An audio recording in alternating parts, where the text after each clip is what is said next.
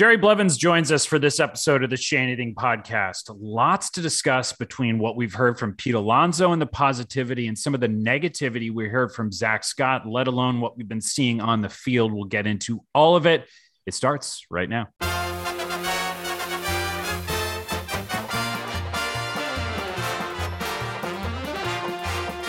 Welcome to the show, everybody. It's Doug Williams and Jerry Blevins with you. A reminder to subscribe to the Shane Eating Podcast at Apple, Spotify, wherever you get your podcasts. We appreciate it. Shane Eating is brought to you by Verizon. It's 5G built right for the Mets from the network more people rely on, only on Verizon.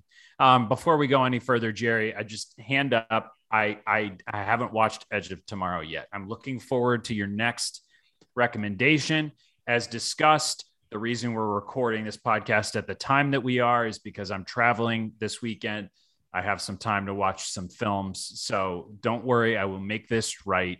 I feel guilty enough already. I'm beating myself up. It won't happen again. I mean, I am offended and I'm hurt. That's something I understand. I get it. It's not like you didn't have 2 weeks to watch a movie, and it's a Tom Cruise movie. It's a great movie. But no, I just understand where I fit on your level of, friendship. I'll just back it down. So, you learn about who you are and where you fit into somebody's life. And we're learning about each other right now. Look, you could poke even more holes in my story. You could say, Doug, weren't you on vacation for like 2 weeks? And I'd say yes. And weren't you flying a lot? Yes. The problem is I got deep into a binge of The Last Kingdom on Netflix, and that took a lot of my time and energy, and I downloaded Edge of Tomorrow, but it's just sitting there. So I won't bury you. It's one of those things where, I'm not mad. I'm just disappointed. I get it. I've heard again, that it's, you find out the truth about where you fit with somebody. You may think that you guys are on the same level and that you care about them. And then you may think that, hey, we're just colleagues. We're just work friends. So that's fair. Yeah, I understand that stings. Don't worry. I'll give you more guilt trips off camera. Well, let's talk Mets. I have that to look forward to. Okay. So we're going to do some up downs, and this is the segment where, we kind of pin two things against each other that are kind of opposites. And in this case, it's what you're hearing from Pete Alonso and what you're hearing from Zach Scott. And full disclosure, we are recording this podcast before the doubleheader on Wednesday. So there's going to be some baseball in between when you're hearing this and what we've seen. But those are really the two big stories, Jerry. Pete Alonso, look, I think Mets fans in the past week or so are so frustrated, and for good reason. The team is not playing well. And Pete comes out and says, smile. Enjoy yourselves. You're watching baseball. Life is good. We are hitting the ball hard at people. It happens. We will turn this around. And he was at his own charity event yesterday and said more of the same. He, said the "you got to believe" catchphrase. He was like, this is an unbelievable group. I believe in us. Jerry, in the mind of an athlete, when you are speaking directly to the fans, as Pete clearly is trying to, do you have to have some sort of awareness about the way they feel and the way, like reading the room, the way your comments are going to feel on the other side? Yes, you do. Pete, first of all, Pete does such a good job of making himself available, putting himself out there, saying things on behalf of the team, on behalf of himself. You're going to say something that's like controversial every once in a while. And for me, his notion of you got to believe and stay positive, stay with us. Those are the things you want to hear because, that's what you want as a fan. Where he went wrong and where I'm sure, he understands that some people can interpret that. Nobody wants to be told to smile. They understand that they're watching baseball. They love it. You don't tell somebody, like, even if you're walking by, sitting somebody on the train and you're like, hey, smile. Nobody's going to smile. They're going to, that's never gone across well. Like, what are you upset about? Just smile. You should be happy. That's never come across well. I think Pete's well-intentioned, but that was a poor selection of words. But I think his sentiment is true and his thought process is true. You do have to believe if you want. He believes he's trying to express that to you guys. But telling somebody to smile, you're watching baseball is a little bit flippant of their feelings and their approach. And that'll rub people the wrong way. And like I said, you're going to say, be outspoken like Pete is. Sometimes you're going to say something that doesn't come across exactly how you wanted. And, once the games are played, people will probably forget and it'll be not a news story, but we had an off day and a rain delay. So here we are. I think that point is totally legitimate. First of all, that he says a lot on behalf of his teammates and on himself, and he takes every opportunity to be out there and put himself out there. And I respect the hell out of that. I think that you're going to slip up every once in a while. But again, to your point, we're talking about, he says he understands we have the most passionate fan base in baseball. So if you do, then you know that a sweep in Philly, when a lot of Mets fans made the drive and were heckled probably by Philly fans for 3 days, that's as down as a fan base gets, that is as passionate as Mets fans are. So to your point, it's walking in the subway, hey man, smile. No, nobody feels like it because you're not hitting, you're not scoring runs. And the team that these fans really care about isn't showing up and has lost first place and looks like suddenly they're not a playoff team. So it's the worst time to say something like that. I agree. And I think Pete would agree with you as well. I think it was just poor wordage, poor selection. I think we didn't cover it, but in that same press conference, James McCann said something that I think resonated a little bit more and is a little bit more true of what he said or what the team feels. And he says, yeah, we can say stay positive over and over again, but there's now a sense of urgency and we have to start doing, and that's where we are. And I think that is really what Pete means. We're all thinking positively and we all believe in ourselves, but now it's time to actually prove it. And so here we are, put up or shut up kind of moments. And this is the stretch where we're going to see what they're made of. Right. And I think, that's such a big part of it is James McCann says, we don't need to be on Twitter. We don't need to be reading articles or the newspaper. We understand where we are. And the reaction, at least on Twitter, from Mets fans, and again, I think 20% of the world is active on Twitter. So I usually try not to read too much into just Twitter. But I think Mets fans are starting to be like, look, you got lots of T-shirts and catchphrases and the horse in the dugout and all this stuff. But this group that we have high expectations for every year has not yet accomplished anything. And we talked about this earlier this week on the podcast, but that is the frustration. It's like, look, we've seen and heard the positivity. Let's get some results. Okay. So Pete Alonso was up. Zach Scott was down. And lots to unpack from what Zach Scott had to say. And he speaks so softly, calmly, slowly, that oftentimes when you're watching him, you're like, there's no way a headline's going to come out of this. And we were listening to him talk right before a Baseball Night in New York episode. And look, he said, these are just facts. He said, we've been mediocre for most of the year. And lately we would have taken mediocre. We've been that unacceptably bad. I'm paraphrasing, but that's really the gist of what he said. But what I want to unpack with you, Jerry, is the compliance issues that he mentioned. Because I think he was asked a lot of questions about the soft tissue injuries and separately how the team's offensive approach has changed since the firing of Chili Davis, et cetera. And it seemed to kind of culminate in Zach Scott's answer about that with like, it's easy to blame our staff and our personnel, but players, it's up to them in terms of rehabbing from an injury. They have to do the right things in between when they get put on the shelf and when they're supposed to come back. What was your read on what he said and how it will be viewed in that clubhouse? So the odds of it actually making an impact in that clubhouse are pretty slim. We've got guys, veteran guys from McCann and DeGrom, all these guys you learn to ignore outside factors, and the front office are an outside factor. They can put pressure on you and change your team, but ultimately it's the coaching staff and the players that are responsible. And so they can ignore that. There is a lot to unpack, and some of it is the compliance thing. It really struck me, and you kind of want to dive a little bit deeper in there and you ask him like, hey, are you talking about specific players that aren't following a protocol and trying to get themselves better? Because that is an issue that a fan base and at the team and his teammates would hold him accountable for. If you're not doing what the training room needs you to do to be better, then you need to be called out. And his teammates would do that. I'm not sure he was specifically saying the training room. Maybe he was talking about the hitting philosophy, compliance, and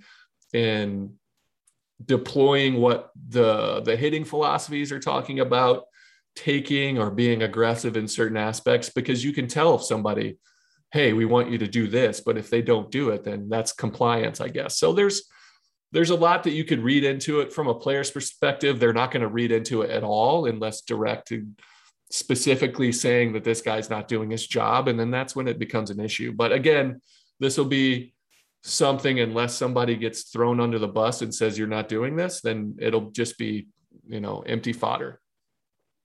Yeah. And I think that's my thought. I think those are good thoughts. And I think the only thing that came to mind specifically was Jeff McNeil, I think earlier in the year, when he was dealing with an injury, said, I haven't been hydrating enough. And I believe he talked about, what he was or wasn't doing himself. And look, I think that specifically Zach Scott did mention food and hydration, said I can't inject a guy with water to keep him hydrated. So I think it was a little bit of frustration veiled in the way that Zach Scott normally says things, if that makes sense. It was like calmly delivered. Here's why we're struggling, and here's where the blame lies. And look, I think that's certainly interesting in and of itself, that he is clearly somebody, just talking about Pete. I mean, Zach Scott is clearly somebody who's going to be honest in terms of what he's frustrated by in the team's performance. The other thing I want to get your take on with Scott, Jerry, is he was asked a lot of questions, as I said earlier, about the team's approach. And I'm kind of sick of talking about it. I'm sure you are too, or, watching this Mets team hit every night. It seems like we're trying really hard to diagnose the issues, and everything just seems really complicated right now. Maybe that's the problem. But what do you think, when somebody like Scott says, this is an approach problem, he's talking about the mental side of hitting. Do they just need a night where they run into a pitcher who's struggling and they get a laugher and then suddenly they're fixed? Or is this deeper than that?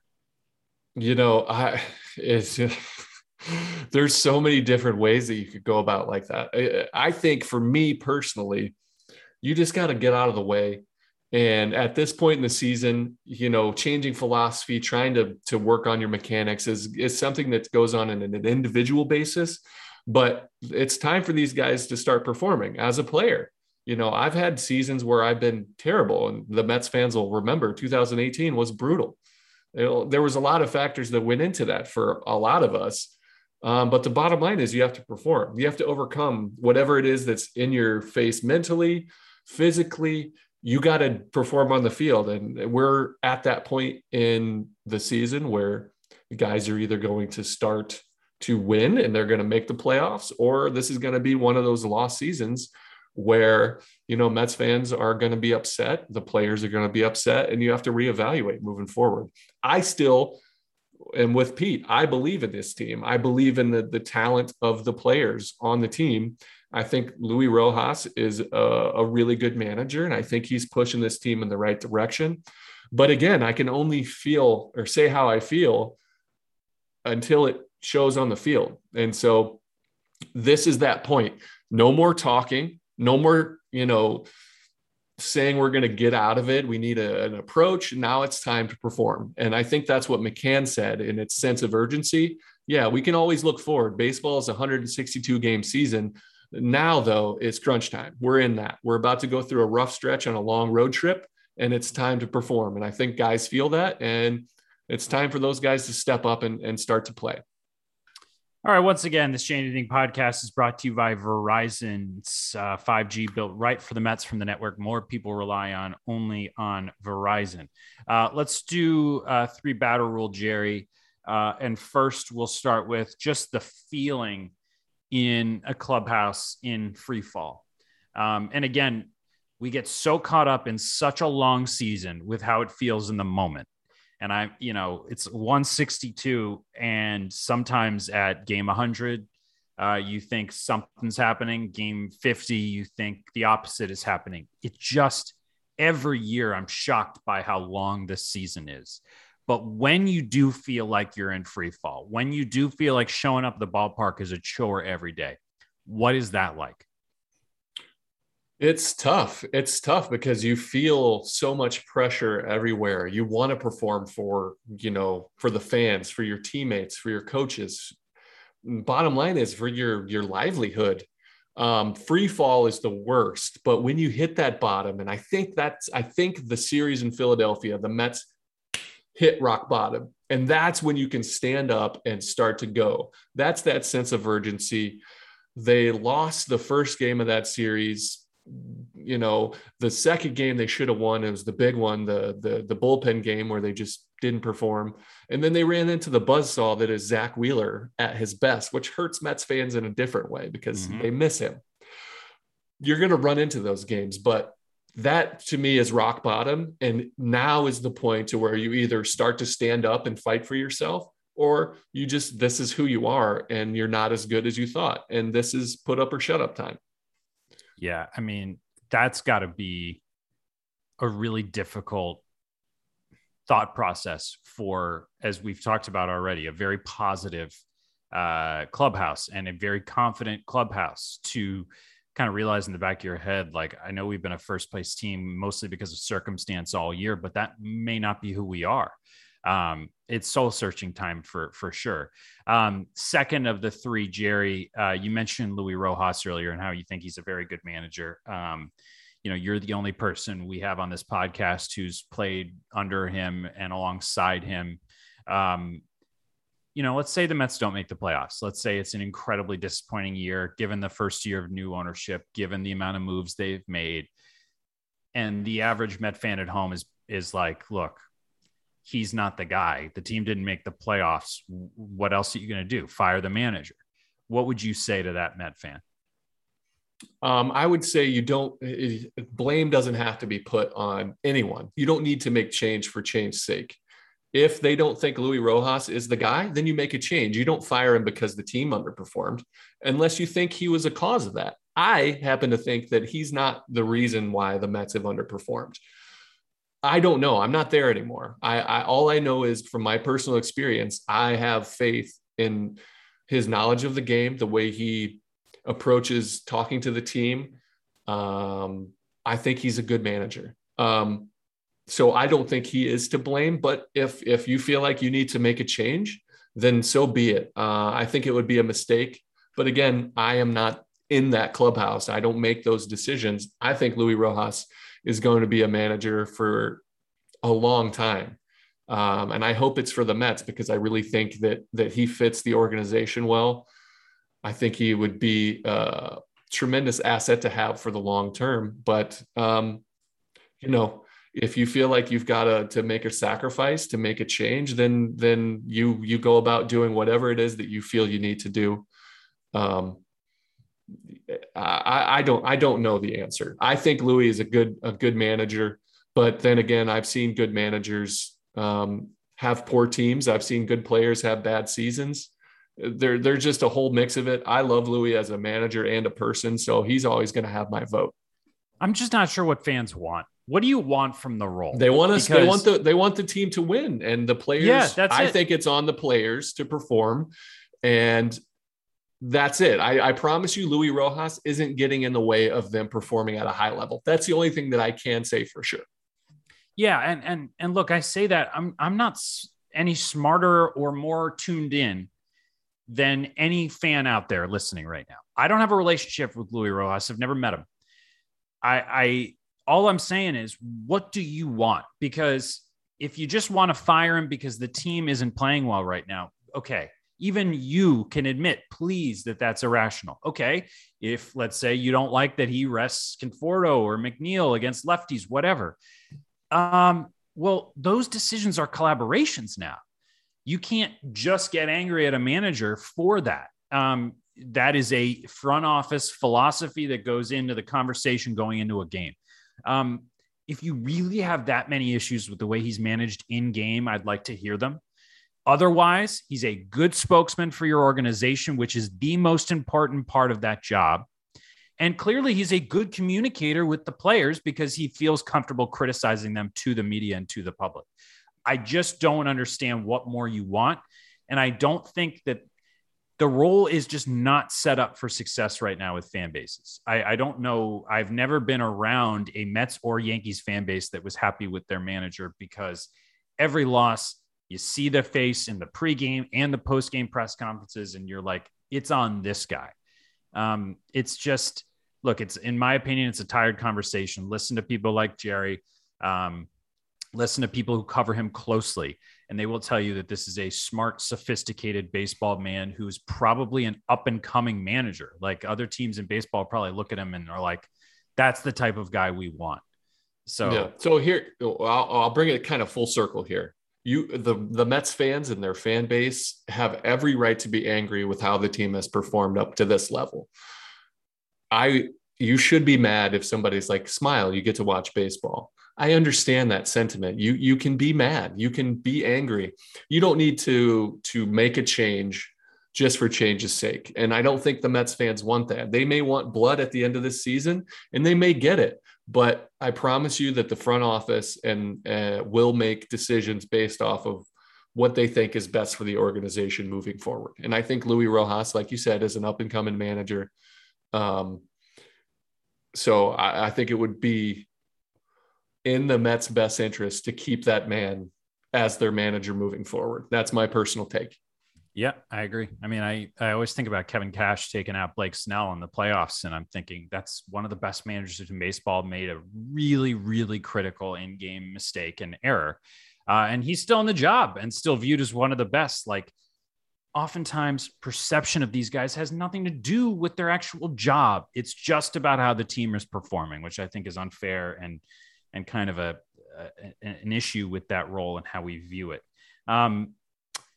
If the Mets, again, kind of the same storyline, Jerry, let's say that the Mets don't make the playoffs, disappointing year, Steve Cohen's first year as the owner. What do you think needs to be done? What do you think will be done in an off season where hopefully they kind of restart and maybe move on from some of the core guys? So I think the first thing that they're going to have to address is the status of Michael Conforto and Javi Baez. Do you see them as parts of your future? What type of financial investment are you willing to make for these guys? Because Michael's a Mets guy. He's been around this his whole career. 15, started, came up, first round draft pick, all the above. He's a great player who's a tremendous asset for whoever organization he goes to. Javi Baez, you gave up, pieces to get him and Trevor Williams. Pete Crow Armstrong is potential to be a great player. There was a lot of speculation about Jared Kelenic when they traded him away for Robbie Cano and Edwin Diaz. These are decisions you have to make. They traded Rosario and Jimenez to Cleveland for Lindor, and they signed him and got him. Is Javi Baez somebody you sign because you gave up a piece like Crow Armstrong? I don't know. These are the biggest pieces that you have to understand. And there's baseball minds that are smarter than mine. They're going to make those decisions. I don't know what they are, but those two guys, I think, are the biggest pieces you have to address. Yeah, I think that's a good point. I think Javi Baez, man, what a turbulent start. And, that has negative connotation to it. There's been very good days and bad days. I think that's just Javi Baez, the player. I think once he gets back from this hip back issue, hopefully for the stretch run, the Mets will learn whether they want this guy to be a long-term part of their future. Conforto, what a mystery. I mean, what a terrible season it's been for him at the plate. The injuries, he's got to be feeling pressure. Boris Client knows how many hundreds of millions of dollars were on the line with his season. What's funny is sometimes you make a point, you get on a soapbox, and then you forget to say something. I forgot to add a line about Luis Rojas that I want to add, Jerry. Oh, please do. The one of the common criticisms of a manager when things are going bad is like, get fired up, get tossed from a game. He can't get tossed from any more games. I mean, he's been suspended. He's screaming legitimately every night. He's screaming at somebody. And he's such like an even keel guy. So you fans can't even say that. He's fired up every night. I'm glad you brought that up because he is not that guy. He's a Zach Scott, soft-spoken human being. You know, he's jacked and looks intimidating, but he's really even keeled. When he's firing you up, you feel it as a player. You're like, man, this guy's going out there. He's going to get fined. He's going to pay. He's doing it for us, and it fires you up. I've played for managers who just refuse to fight for their guys that don't get tossed, and it is a detriment, to your team when you're like, man, we really needed you to have our back there. Luis Rojas has your back as a player, as a fan base. He will fight for you. He's showing it. The results are terrible on the field right now. I don't think he's to blame. And that's another point. I'm glad that you brought that up because he does anything and everything that he feels is within his grasp to fire his team up, whether it's a closed door meeting where he's yelling at somebody, whether he's putting an arm around, stroking guy's ego, trying to get him to perform, whatever it is, he's doing it. I promise you that. Yep. I agree with you 100%. Okay, Jerry, let's add a movie to Edge of Tomorrow for my homework before we do our next episode. What is today's rain delay recommendation? So I'm sure Jeffrey has probably seen these movies. He's the guy that I feedback. So if you don't watch the movies and if Jeff hasn't seen it, I'll go to him. So you don't feel pressure to perform for me, Doug.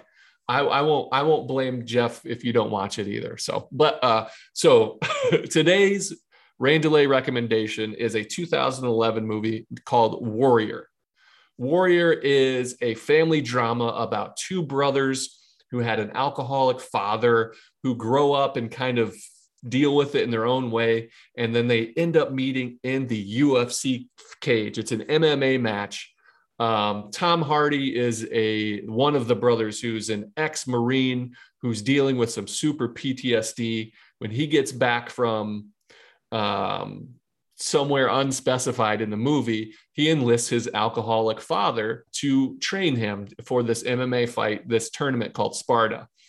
That comes with all the drama. The other brother is Joel Edgerton, who has dealt with his alcoholic father in a different way. He's a family man. He's written this man out of his life for his kids, for his wife's sake, and for his own sake. And they both end up in this Sparta tournament.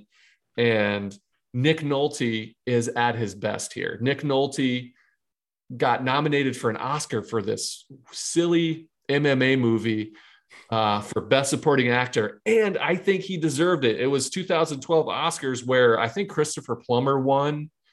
And it was the year that Jonah Hill got nominated for Moneyball and his career took off in a different way. And he was phenomenal. But I really think Nick Nolte deserved the Oscar for this one.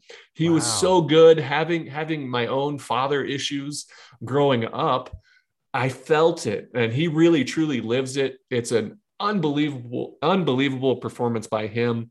It's a great written movie. Gavin O'Connor directed it, who, have you watched Mayor of Easttown at all? Yeah. So he's executive produced like 7, 8, 9 episodes of that show, which was phenomenal. He was a part of The Americans. Love that show. Pride and Glory, the movie The Accountant with Ben Affleck. I think he directed and wrote that. Just a really good storyteller. And this is a very underrated sports movie theme, wrapped in a Sparta MMA tournament style. So Warrior 2011, today's rain delay recommendation. And I really, truly enjoy this movie. Wow. It's crazy. You've now come up with several movies where I was looking it up as you were talking. It's Rotten Tomatoes, it's reviews that I just somehow went right past my radar and are very highly reviewed. And like I saw reviews like it's a hidden gem, one of the best sports movies of all time. So again, I talk a big game. I'm all excited to watch. And I didn't watch last time, but This one is an easy kind of please everybody type of movie. It's a PG-13, so it's not like super R-rated, but it has adult themes. It's fast-paced. It's a sports movie, wonderfully acted. It's truly like a really good overlooked movie, because like it's hard to make a good movie that's universally appealing, that's dealing with a fighting sport. I think it was just overlooked. Okay. And last thing, Jerry, we rely on you for a baseball story. Let's change the mood from the dark times of the New York Mets. Give us something to see us out. So this is my story for today, the baseball story and the career of Jerry Blevins. This is my first introduction to the New York Mets. So in 2015, spring training, I get traded right before the season starts, from the Nationals to the Mets. And I pitched against the Mets like 3 times in a row. And I'm like, something's up. Why do I keep getting lined up to face these guys? And I figured it out when I got traded. I was like, oh, that makes sense. So my literal first interaction with the Mets, that day that I got traded, the next day, the Mets came to Vieira, Florida, which is where the Nationals were for spring training. And I literally took all my stuff from this side of the complex into the other side of the complex and waited for the visiting team to show up. And I'm making my intros. I know the guys from the year before, from the Union, whatever. So I'm facing like in my locker, and then Pat Russler, who was one of the best baseball minds, just a really good man. He was the assistant hitting coach with Kevin Long at the time, comes up to me, puts his arm around me, says, Blev, welcome to the Mets. Do you have a second? And I said, absolutely. And he goes, are you pretty receptive to input from everybody else? I was like, please. He goes, I'm a hitting coach. Are you okay with me talking to you about pitching? I go, some of my favorite, pieces of advice have come from hitting guys because they see it differently. And he goes, well, this will be pretty easy. You tip your pitches. I go, what? Is that why you guys have been crushing me? He goes, yeah, that, and we're really good.